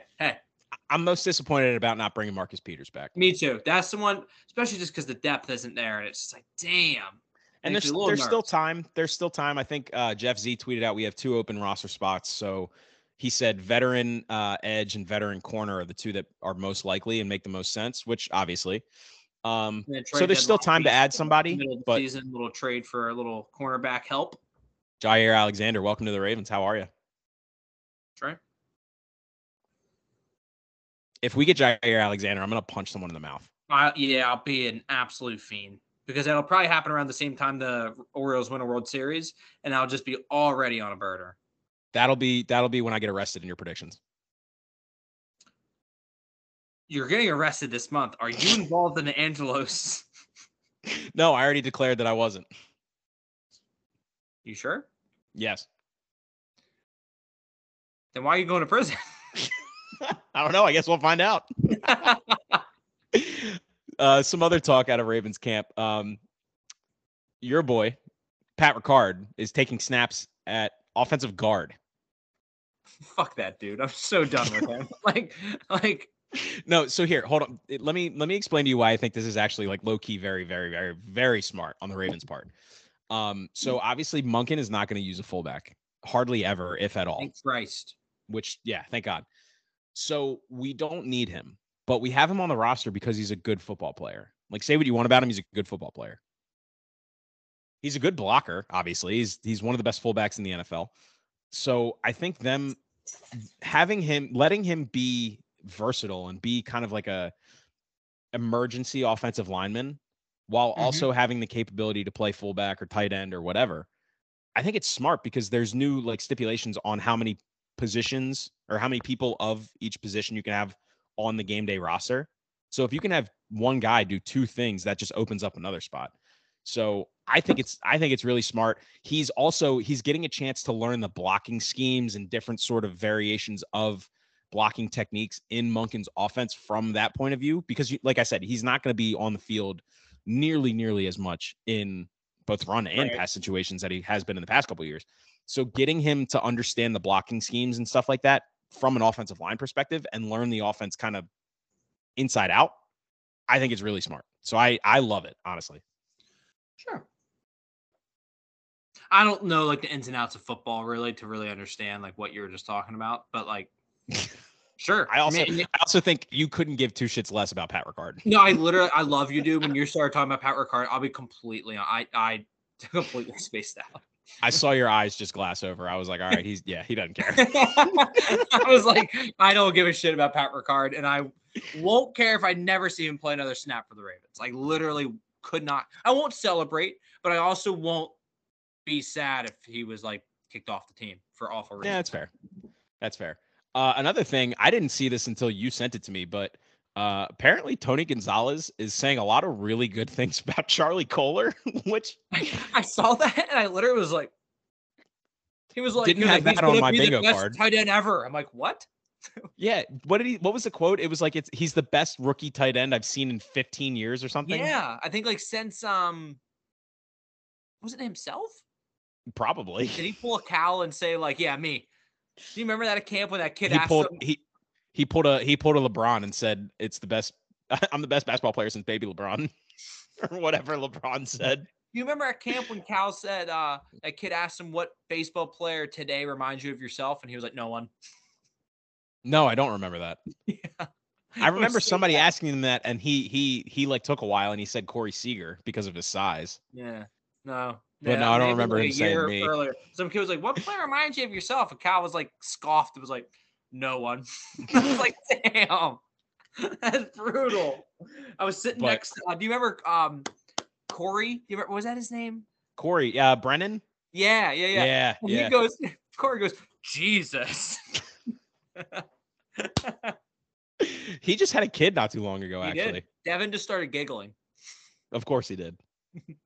But yeah, so Charlie Kohler apparently is going to be a Hall of Famer, which that's tight. Rashad Bateman came. So was Zay Flowers supposedly. Well, yeah, according to Peter King, Zay Flowers is going to be the next Randy Moss. He's been so excited about him. Which Peter King, where is that coming from? Like, why is Peter King like driving the Zay Flowers bus? Yeah, I don't know. I mean, he was at the camp a couple weeks. I think it was the first week, second week. And sure. I mean, I've been reading the same shit though, like across the board. Like people are like, Zay is looking different. Like, I mean, hey, you don't get the name, like Kyle Brandt said, you don't get the nickname Joystick without. Well, that's what Brandon Stevens said, because they've apparently been doing one-on-ones a good bit.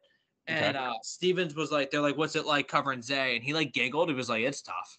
It's hard." He's like, he's fast. I hate to put him in the same breath as this guy, because obviously like Tyreek is a top 3 receiver in the league, but I think that comparison's great. The way that Tyreek, so I've said this since Tyreek was a rookie, the way that Tyreek Hill runs, it is like a Tesla drives. Don't think about it too much. Different thing. Yeah. Don't think about it too much, because you'll just hurt your brain thinking about it. But the way that a Tesla like can go from 0 to 60 like that, it's just, there's no combustion, there's no engine doing whatever a fucking engine does. It's just, it goes. That's how Tyreek Hill runs. And his changing a direction is so fucking quick. It's like it doesn't even happen in front of you. Yeah. That's what that one clip of Zay in the slot and Odell outside when Odell faked the back shoulder. When Zay ran that little stick route, that's exactly what I thought of. I was like, I've seen Tyreek Hill do that exact same thing. Yeah. And I'm not here saying Zay Flowers is going to be Tyreek Hill. Sure. I'm just saying the type of athlete and runner that Zay Flowers looks like reminds me a little bit of 10. That's all I'm saying. Hey. And if he is, it's over. Mm-hmm. It's over. It's over. Over. Like Kyle Brandt said, the fact that Zay Flowers is out buzzing Odell is nuts. Oh, yeah. Not just Odell, but Odell coming back on the field for the first time in over a year. Like outbells them big time. Haven't really heard much about Odell, to be honest with you. No, I feel like everybody's just kind of like Odell makes catches, Odell does what he does, and that's that. Yeah. But you're right. Like he's coming off missing an entire season. So. But yeah, Rashad Bateman came back to practice. Huge. He was running on an adjacent practice field, I think Tuesday, and then Wednesday came back to practice. So yeah, that's awesome. Massive. To be honest with you, I didn't think we would see him in training camp. I'll be honest. I thought it was. I didn't either. Where it's like it's possible he plays week 1, but like we don't see him. So maybe like they don't, and they just kind of ease him into the offense. Even if he was active, he wouldn't be like a part of the game plan at all. It would just be like, but it's awesome. Way earlier than I thought. I didn't expect to see him in camp either. I didn't even think we were going to see him week 1. Honestly, I thought it was going to be like a week 3, week 4 thing. We get him back. Yeah. So the fact that he's out there, I don't think, nor do I want him to play in the preseason. No. Couldn't care less. Nope. As long as he's in the playbook and he's taking practice reps and he can get the offense to be ready for the regular season, that's all I'm worried about. He doesn't. The biggest thing with me is just him getting the offense and the routes and like I'm 100% moving in them. I don't give a shit how he does preseason wise. 100%. But yeah, man. Like I said, not really a ton going on with training camp to talk about. I saw some people, Pat McAfee brought it up a little bit, not just singling out the Ravens because apparently it's a constant across all training camps, but there's been a good amount of interceptions thrown by the Ravens offense in training camp, which I think not like you take the aspect of learning a completely new system out of it. I think that's just usual because like they're installing plays and you have new guys at positions. So like you're going to have fuck ups and the defense is literally like about that. Like, yeah, the defensive principles, it's like, okay, we're running a cover 3, we're running a cover 2 man, we're running, 0, we're running 4, whatever it is. Defensive principles are normally pretty standard across the league and everybody knows kind of what they're doing. It's just like, hey, you get the ball, you cover this guy, whatever. Right. So the defense is naturally going to have an edge to start camp. But I wrote this down specifically. I have a take on the Ravens defense. So I can't remember what day it was, but earlier in this week, maybe the end of last week, there were like 11 interceptions or something. Lamar had thrown 4. Josh Johnson had thrown a bunch. Huntley had thrown a couple. 10 or 11 picks, I think, at some point. I don't know. But I have a take on this defense. And I think we could potentially be the number 1 defense in the league. Like, not even, like, by far. What makes, like, honestly, like for real, like, I'm not being a dick. Like, what? So I got to thinking about it, and the more and more I thought about it, and I'm going to preface by saying we have to stay healthy, like, Well, yeah. That goes without saying, all that shit, right? But I think Roquan having a full off season after last year to understand McDonald's play calling, to understand his tendencies. I think Patrick Queen very much knows he's playing for a job. I think PQ's having a massive season. He's playing for a job, and he knows that. Like he knows that, right? I think Marlon Humphrey, he'll never let it on, but I think at some point he has to see all the discourse of the names that are getting placed above him after the year that he had last year. And at some point, like, he's a human, he's a competitive person, and he has to be like, you know what, fuck it, I'm just gonna ball.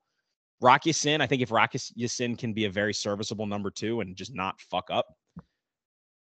And I think if Kyle Hamilton, if they use him the right way and him having a year under his belt, getting that first offseason after his rookie year is huge.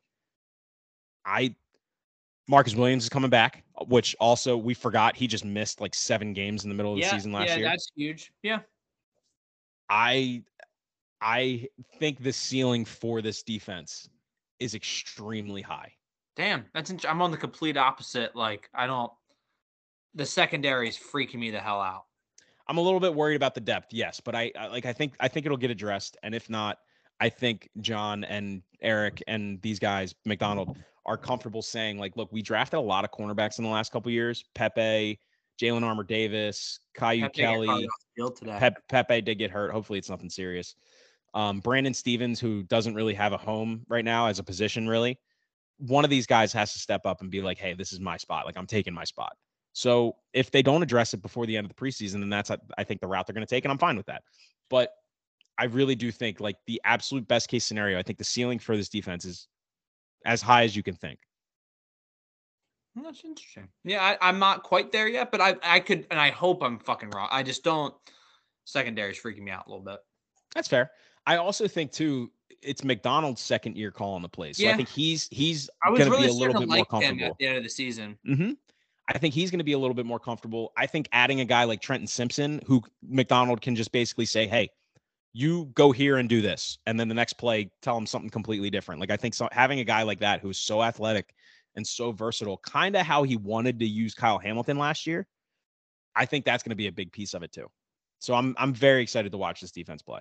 But obviously that goes with all of the stipulations, staying healthy, the depth not being a massive issue, yada, yada, yada. But like I said, I think the ceiling, the absolute roof for this defense is very, very high. Interesting. All right. Yeah, that's fair. Outside of the Ravens, the only other thing that I wanted to talk about with you, I don't know if you've watched it or not, Hard Knocks is back. I've not watched a minute of it yet.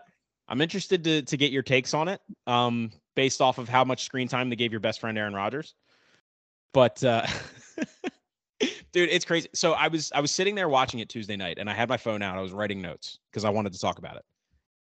Within the first 10 minutes, literally the only thing that I could come up with is you and Aaron Rodgers, if you ever like met, stop and it. if he wasn't Aaron Rodgers, like if I was Aaron Rodgers, you'd be best friends with him. That's nonsense. It's not. You guys are so similar. It's insane. Don't fucking say that. Jesus Christ. That's the worst thing you could say to me. Okay, maybe.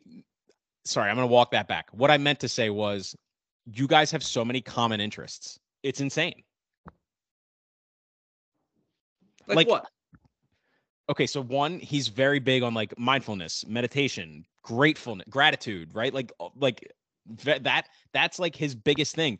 There was act like it. Jesus Christ. There was a short clip. It got released on Twitter a few weeks ago, but there was a short clip where I think maybe it was Hackett or somebody was like, Aaron, you got anything for us? And he was like, no, man, this is my 18th training camp. It's my first with a new team. Like, these days are going to get long. Some days are going to get hard.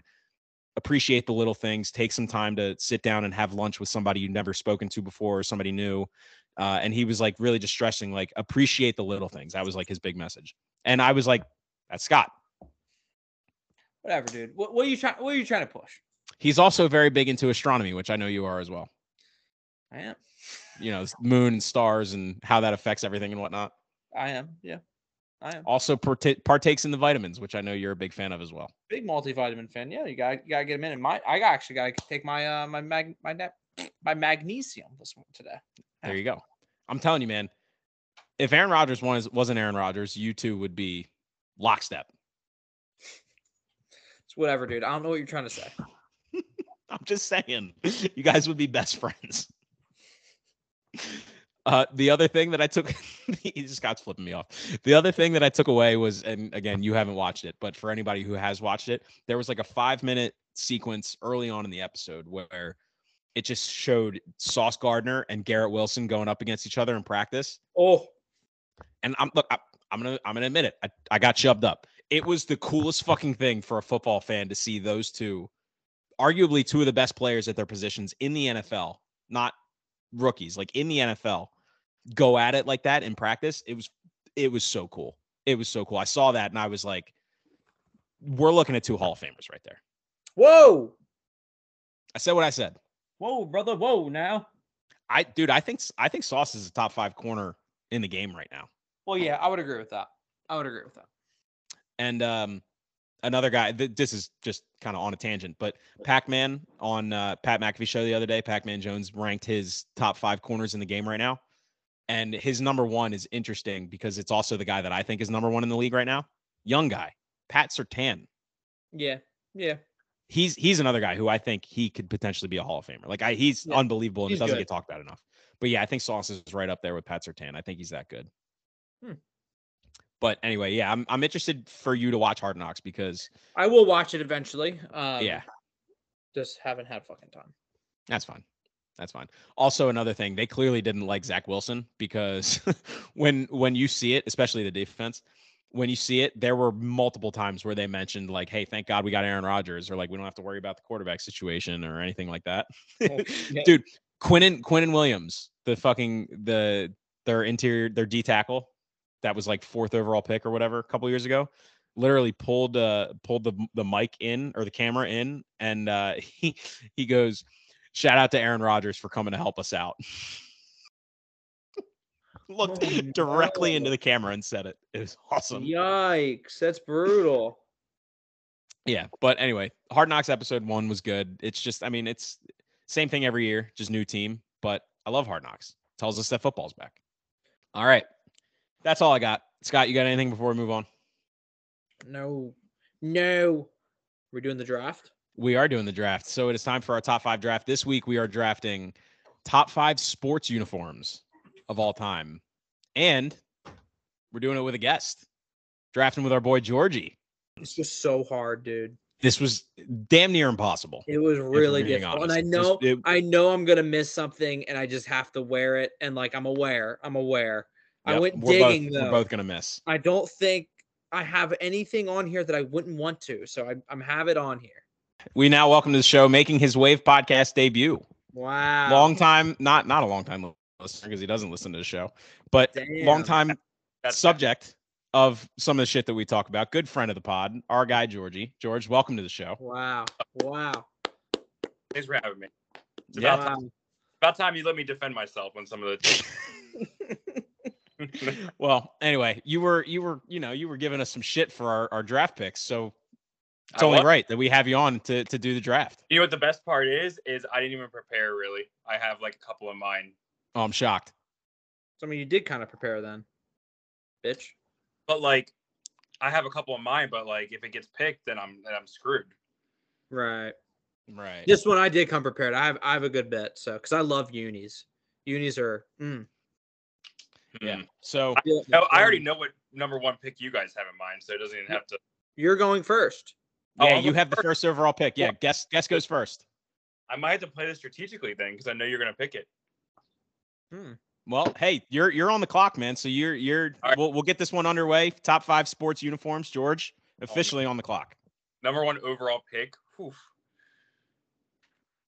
I think I gotta go Kelly Green. It has to be. Ooh, that's a good pick. Not necessarily. I wasn't going to take it 1-1, but I definitely had it on my board. Who? Kelly Green. Eagles. What? Wow, you're a Philly guy, dude. Wow. No, it had to be done. No, look, it's a good pick. I had it on my board. It's a good pick. Of course you did. Fuck you, Scott. Wasn't on my board. It wasn't. Wow. No, but I will be honest. I said to Dante before we started, I knew there would be a jersey that gets mentioned. I'm like, oh shit, that's a great one. It's beautiful. It was either that or the Phillies, the blue Phillies, because I mean, yeah, those blue Phillies. Yeah, those are good. Yeah, I'm a Philly guy. All right, Eagles, Kelly Green, 1-1. Good pick. Wow. Yeah, Scott, those are good. Scott, you are officially on the board. My one is the 1980 U.S. hockey jersey that they beat the Soviets in. Those are just. The little white with the blue on the top shoulders with the block letter, just the little. I'm also a sucker for hockey jerseys that have the strings on the front of the sweater. Oh, I'm a big sucker for those. I think those look sweet. So they're just every 4th of July. I change my name on Twitter to Micah Ruzioni with the picture from the movie. So yeah, those are sharp. I like those sweaters a lot. Those are a good one. Thank you. All right, good pick. So I got 2 here. My first one, this was an obvious one for me. It was the only 1-1 in my opinion. The Chargers powder blue, specifically the original powder blues, the LaDainian Tomlinsons, the Sean Merrimans, the original powder blues. Those are sick. Those were on my list. I got to do it. That's fair. So this is where it gets a little tricky for me because I felt like the second round could go a number of different ways, but this is one that if it's not on either of your boards, if not both of your boards, I'll be a little shocked. I already know it. If you're picking them, I'm going to be pissed at you right now because this is my number 2. Anaheim Mighty Ducks. God damn it, Dante. You are a cock, dude. You're the worst. Damn are it. the I was worst. I knew. that George wasn't going to come on so I could get that on my board because I didn't think Dante would take it. Oh. You bitch. I know I'm a very casual hockey fan at best. I love these uniforms. Ever since I was a kid, these uniforms are awesome. Wow, I had to have them. I'm leaving. Damn. My draft is ruined. Damn it. Wow. All right, Scott, you were on the board. Pick number 2. My pick number 2. This was tough. There's so many jerseys that I love. But every Sunday when I see it on the telly, I get real bricked. The Green Bay Packers home jerseys with the yellow and the green jerseys with the yellow helmet and G just looks beautiful. It's high up there on the board. I needed to take it. So that's my 2. Okay, that's a good pick. Love those very jerseys. classic. I love them. Can't go wrong. Good pick. All right, George. Eagles Kelly Green was your first pick. You have your second and third picks here. Here we go. 90s Jazz. Oh, good pick. Like That's a good pick. That was on my board. Good pick. Like Karl Malone. Yes. Yeah, those are sweet. Yeah. Nice, Stockton nice Malone. pick. Yes. Yep. Nice pick. All right. That is a very good pick. Very good pick. All right. All right. Your third pick. Third. I don't know if I should do this yet. I don't think it's going to reach back. It's biased. I don't know if I want to go biased. Oh, I have 2 bias. Ugh. 3. I'm trying to decide if I want to take them or not. All right, I'm gonna go all black Ravens. Ooh, okay. All right, good pick. Black Ravens. Okay. No, that's a good pick. Good pick. That wasn't my Ravens one, but good pick. I know. I already know which one you like better, but I like the all black. The all blacks are sweet. Those are sweet. Is it me? Yeah, Scott, you were on the board. Third pick. On the clock. This one I'm so happy I still have, and I'm thrilled. And it's another Raven or another football one. Give me the 49ers white on white with that bold the old school font. I love those. Those are the white throwbacks. Yeah, those are just insane. Those are nuts. Yeah, dude, those are they're some of my favorite throwbacks in the NFL. I love those jerseys. I love those jerseys. Yep, good pick. Thank you. Good pick. I also had those on my board too. Okay, so this one I'm going to the NFL. Okay. I'm also going to a throwback. I'm interested to see your reactions on this pick. I already know if you pick this, Dante, I'm never coming back on again. Buccaneers creamsicle uniforms. Nah, boo, stinky. List, but I'm not talking about that one. You mean the Popeyes jerseys? Nice. I like them. No, dude, the creamsicles are so sharp, dude. They are cool. They're cool. They're so clean. That's and these new ones, like the revamped ones that they're unveiling they this look year, good. Yeah, they look so damn good. No, all right. So I got I got the creamsicles for my third pick. For my fourth pick, this one's tough. This one's tough. I could go a number of different ways with this one, but I'm gonna kind of go in the same vein as George's second pick. I'm gonna go with the Vancouver Grizzlies throwback uniforms. Yeah, those are sweet. Nice. That's my fourth pick. Vancouver Grizzlies. You know, the teal green, sort of aqua green, whatever that color is called. Yep. That's what I'm going with. Sweet. Yeah, I like those. Those are good. All right, Scoot, you're back on the board. All right. So I think I can skip one of them because I don't think someone would do it. So I'm going to go and I'm going to be – there's one that I'm staring at and I don't want to take it because I think it's a reach. But I think I'm going to fucking take it because I love them every 4 years when they pop up. The fucking Japan baseball jerseys are electric. Ooh. And I love them. And I think they're so cool. They got a cool color and they got good fonting. And when Ohtani wears that jersey with the little navy blue hat with the it looks sick. So I'm going to take a little bit of a reach there. I wanted to get a little bold with one of them. I wanted to take a nice little sleeper pick. I'm going to take the Japan baseball jersey. Okay. That's a good pick. I didn't have it on my board, but again, that was one that I didn't think of. Yeah, I didn't. That's a good one. That's a good one. Every time I see them, and I think also the pinstripes are cool, but I love like the cream color one with just the Japan on. I see a bunch of people wearing Ohtani jerseys of those around. I've seen like 4 of them this summer, and they're just so cool. They're so cool. So are you taking the white or the navy? I'm taking no. They got like a cream one. Okay. It honestly might be Japan baseball jerseys. It's yes, it is. I'm sorry, it's their white pinstripes. Okay, white. The white pinstripe ones, yeah. Got it. All right, good pick. Good pick. Right. I like those. All right, George, you have your final 2 picks. All right. I'm going to have to show you this one too, because I don't know if I can explain it. So it's a Chicago Blackhawk jersey. Okay. And it's like a black with red and gray. Hold on. I'm going to flip Georgie, I know exactly which ones you're talking about. right here. Georgie, I was trying to stay away from the Hawks because they're just such a scumbag organization, but I respect the pick. I respect it. That's the jersey. Yeah, I did a little Google search when I was putting my board together, and that I came across that. I have never seen those, but they're good. They're sweet. Good They're pick, from Georgie. like the early 2010s. Good pick. All right, last pick. I'm going Tennessee Titans / Oilers blue. Good pick, Georgie. Good one. Pick. Yep.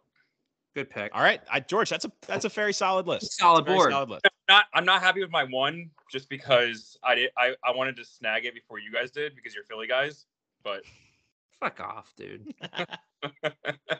My next right, one. So Scoot, last pick. I'm in between 2 right now, and I guess I can mention it as like an honorable mention. I'm gonna go. I have to pick up my boys. The white on white Ravens get me all horned up. They get me all buzzing. Really? The white on whites they look so sweet with the white socks, the white pants, the white jerseys. I was in between that one and this one's out of left field.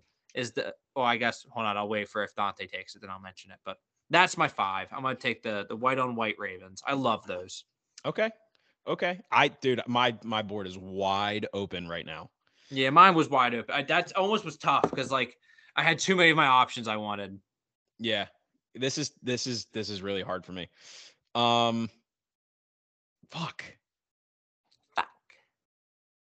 All right. I'm gonna do it. The Maryland script football uniforms. I thought about it. At least Yep. one pick. Yep. Maryland football script. They're so clean. They're coming back with the white helmet and the script writing and the red with the yellow accents on the jersey. It's sweet, dude. It's so sick. So sick. So I'm going Maryland's football script uniforms with my last pick. Nice. All right. Good draft.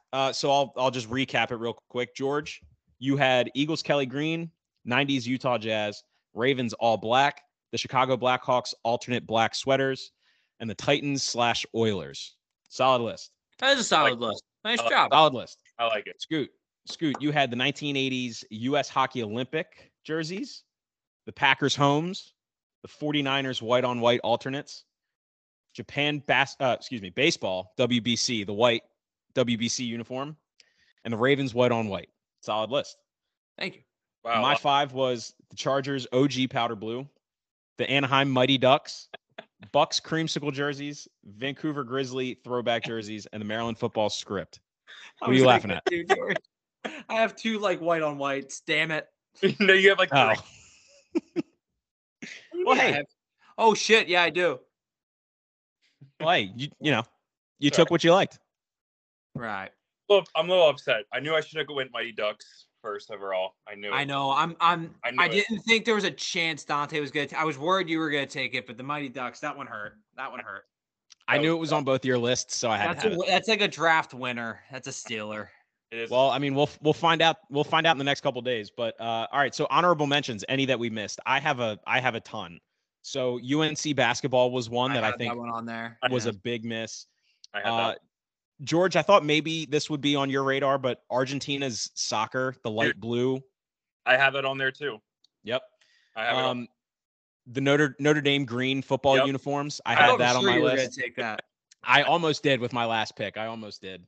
I have the St. Louis Cardinals, the blue throwback uniforms. I had those on there. The A's throwbacks with the really bright green and yellow. Yeah, that's fine. That was the one I almost took on my last one. I almost took it. Yep. I had the Astros throwbacks. I don't know what they're called exactly, but like I hate the them. layered. Oh, really? Yeah, I hate them. They're I obnoxious. like those.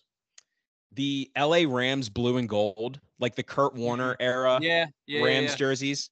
I almost took that with my last pick just because I think they're super clean. The 80s and like early 90s Patriots uniforms, like the red. You know what I'm talking about? Mm-hmm. I had those on my list. I just had the 49ers home, the red and the gold, just the straight home uniforms. Had those on there. Purple Toronto Raptors throwbacks that Vince Carter wore in the dunk contest.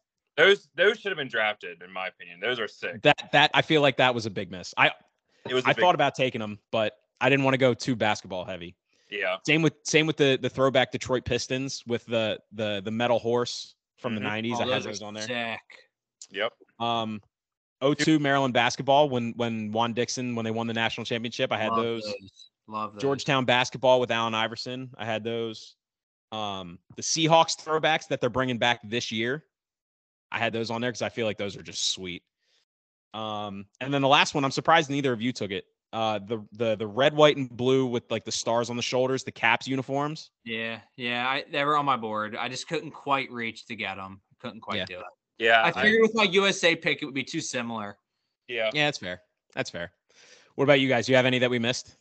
One that I definitely thought was kind of surprised. They're simple, but they're so sweet. Are the Dodgers? I love the Dodgers jerseys. Those are sweet. The Dodgers and are clean. The other one that I really wanted to, but I just again couldn't quite get, were the old Redskins and like football team jerseys. Those were just like the red or like the maroon or the burgundy with the gold pants are just. Every time I think of those jerseys, I think of RG3 running down the sideline, streaking into the end zone. Just so cool. Those are sweet. Yep. Yeah, those are good ones. George, what about you? Any that we missed? I think you had like literally the rest of my list. Well, good. Can't give me shit for this one. Oh, USC football too. USC football. Those are just lethal. Those West Coast game. You do turn. It's just beauty. Every time I see the red and gold, I think back to that 06 Rose Bowl against Texas. Reggie Bush and Matt Leinart versus Vince Young. That game, man. Vince was my guy. Loved Vince. Vince was electric. Him and Reggie Bush on the same field was just crazy. So nuts. All right. Well, anyway, good draft. George, thanks for joining us. We're going to go ahead and get out of here. So, George, feel free to stick around. But last order of business that we always do. Scott, give me your shout outs for the week. I only got one, and I kind of mentioned it earlier. The Ravens put out their little Wired like documentary for week 1 of training camp. Just got me so fired up. I watched it right before I fell asleep last night. I almost couldn't fall asleep because my blood was pumping so much. I'm so juiced up. Can't wait for this football season. I can't wait. So Same. I'm very pumped. I'll have to watch that Wired then if it's that good. It's good. George, do you have a shout out that you'd like to share with us for the week? Oh, yes, he does. No. I'll shout out Todd actually because we get shit on all the time. Wow, what you fucking boomer. So I'm gonna shout out Todd. Losers. Band of brothers, you two. We'll have to have all 4 of us on and do a draft at some point in the next coming weeks or months. That would be fun. Definitely. Getting Todd's old ass takes on things. Yeah. Oh, I like Game Boy Plus. All right, so I have 2 shout outs this week. One, I should have mentioned this last week, but I forgot to. Chris Henry Jr., son of Chris Henry, the guy who played for the Bengals years ago. Yeah. I forget when he died, but obviously everybody knows the story of how him dying years ago. His son, Chris Henry Jr., just committed to Ohio State to play football. And this is kind of like a tandem shout out because Pac-Man Jones has basically like taken over his like being his dad ever since Chris Henry passed because they played together in Cincinnati at the same time. Yep. So I just wanted to shout out them. It's a really cool story. If anybody's interested, go read on it. I'm sure you can find articles and whatnot. My second shout out, this is one that kind of, hurt my heart a little bit. But it was a story going around Orioles Twitter the other day about his name was Shane. His last name wasn't in there, but his name was Shane. He's a huge Orioles fan. Him and his brother Derek have season tickets and have gone to a ton of games over the last, I don't even know how many years. He shared a story. I encourage everybody to go read it. At Derek from Bmore is his brother's Twitter account. He tweeted a big thread about it. But made me feel for the guy, but also like Jim Palmer reached out. I think the Orioles might've reached out. I don't know, but it was a very cool like moment seeing all of Orioles Twitter like kind of come together and rally around this guy Shane. So I just wanted to give them a shout out to Shane and Derek for being a good brother. And one more shout out, John Angelos can go fuck himself. Well said. I'll piggyback on that. John All right. Penis Angelos. All right. All right, that wraps it up. Episode 65 in the books. George, thanks again for joining us, man. Thanks for making some time for us. Appreciate it. And with that, Scott, go ahead and send us out. Stay hydrated, babes. All said. Keep going.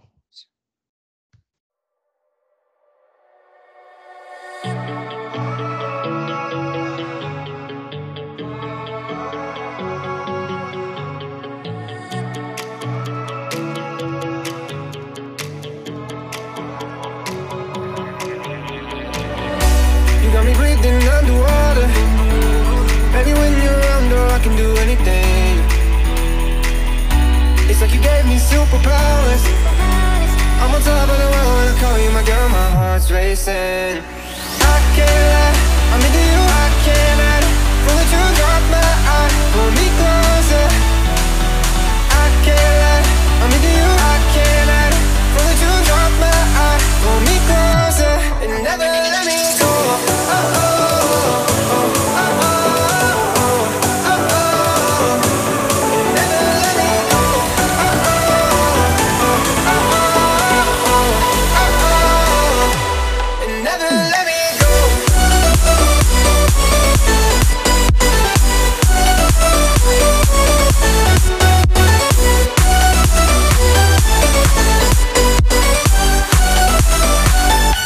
And never let me go.